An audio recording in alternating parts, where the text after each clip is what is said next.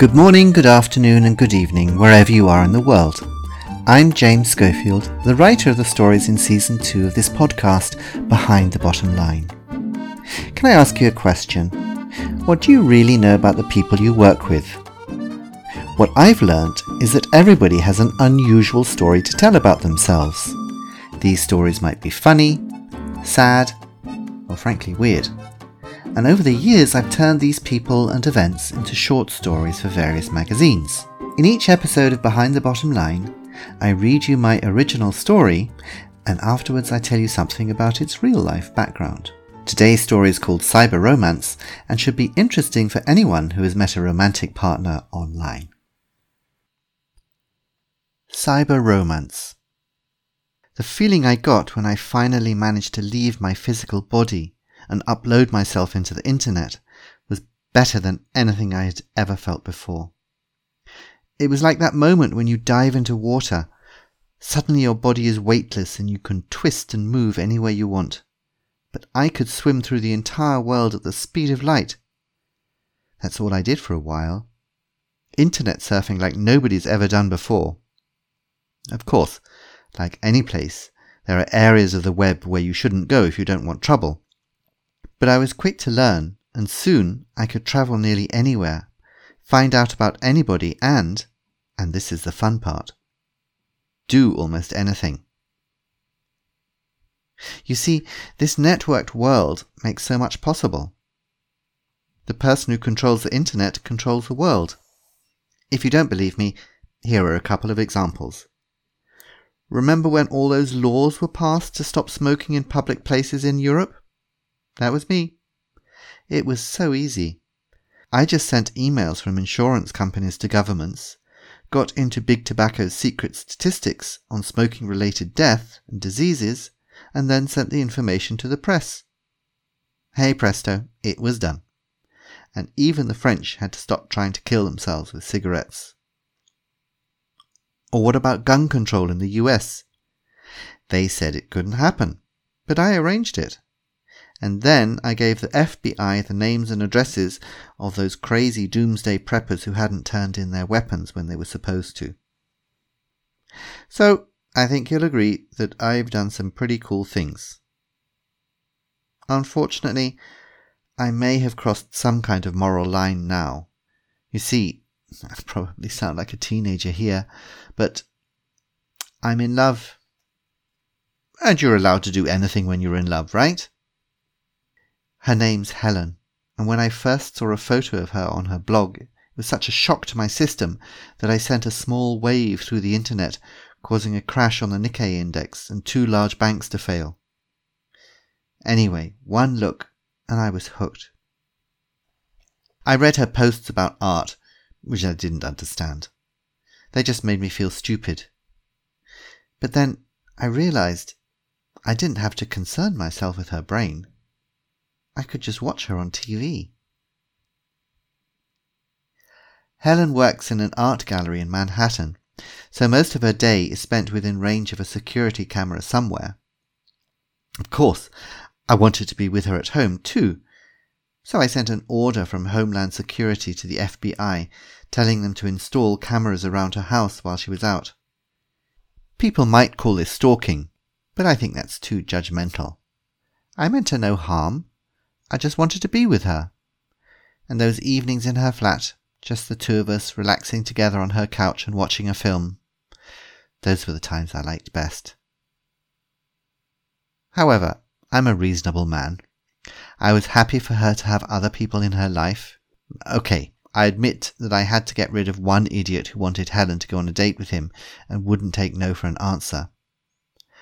After the 3rd time, I took matters into my own digital hands and organised a car crash for him. I just changed 2 sets of traffic lights to green at the same time and BAM! Problem solved. As long as her other men friends were gay and the women were like her friend Francine, who created computer-based art, I didn't get involved, even if Helen stayed overnight at Francine's place a few times after their girls' nights out. Anyway, after about 6 months, I decided we should meet. I created this cool avatar for myself, with all the best bits from my favourite film stars, plus my personal hero, Steve Jobs. Then, one day, when Helen was writing her blog, I walked into her screen, said hi, and told her everything about me. She freaked out. I shouldn't have been surprised. I had got this kind of reaction with depressing regularity when I was a physical being too. Anyway, she smashed her computer, found and tore out 2 of the cameras, but she missed the ones hidden behind the bathroom mirror and inside the lamp in the living room. Then she left the building. I followed her using security cameras on the street and thought about getting the police to bring her back, but decided that would just make her hysterical. So, for 2 weeks, I left her alone, until one evening when she sent out a tweet saying she was going online again and wanted to talk to me. The first thing that surprised me as I activated the cameras was that Francine was there, and the flat had lots of new computer equipment and several screens. Francine was working at one of the computers, and Helen was standing next to her, looking as beautiful as always. "Is it ready?" she asked. Francine nodded. "Then start it." "Good evening, ladies!" They both jumped about a foot in the air as my avatar appeared on all the screens.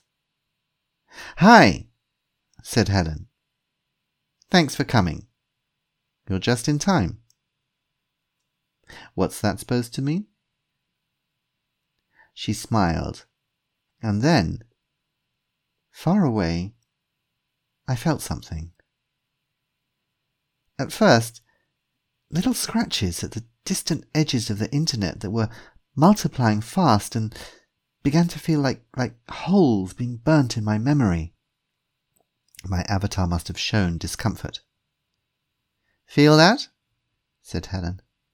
"My girlfriend is doing that to you. Those are millions of search and destroy spiders hunting you down everywhere on the web." "Girlfriend?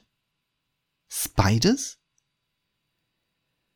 I wasn't sure which was harder to believe, that Helen was a lesbian or that Francine had pumped this poisonous code into me. Then Helen leant forward and kissed Francine on the mouth, which made at least one thing clear. So I decided it was time to leave before... On the other side of the Atlantic, in a hospital in London, the duty nurse picked up her phone. "Dr. King? It's about the coma patient in room 10. Yes, that's right, the software engineer. Yes, well, his life support systems have just stopped showing any activity. Do you want to call the relatives, or shall I?"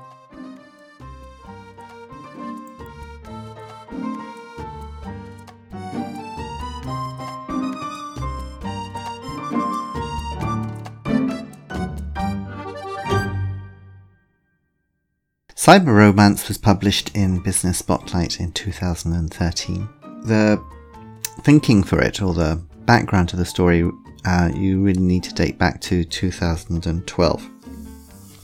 And I think that what you can see here is that for the first time, I've become aware really of the power of the internet and how it affects all of our lives. And it may surprise everybody listening to this podcast here in 2020, but for me this was the time that I became aware of how influential it was. So first of all, there's sort of practical things like, for example, in 2012 the number of CCTVs per 1,000 people was something like 3 times higher in the UK than it was in China, and this has changed now. The country with the most CCTV per 1,000 people is the US, followed by China, followed by UK, which is still quite surprising considering the size of the population compared to the US or China. There were a couple of things that interested me about the potential for the internet, and also remember this was pre-2016, and the way that the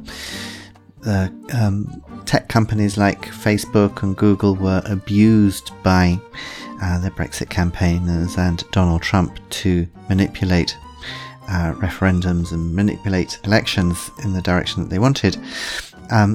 So I took perhaps a slightly rosy and optimistic view of the internet at that time, and I think you can see that in the way my protagonist uses the knowledge that he gets by being able to surf so widely through the internet. He uses the knowledge that he gains for good, and manages to unlock the secrets that Big Tobacco have hidden away about the number of deaths caused by smoking, and managed also to introduce gun control into the US, which in 2020 doesn't seem to have moved one step closer. 2012, of course, was the year of the Sandy Hook massacre in an elementary school in the US.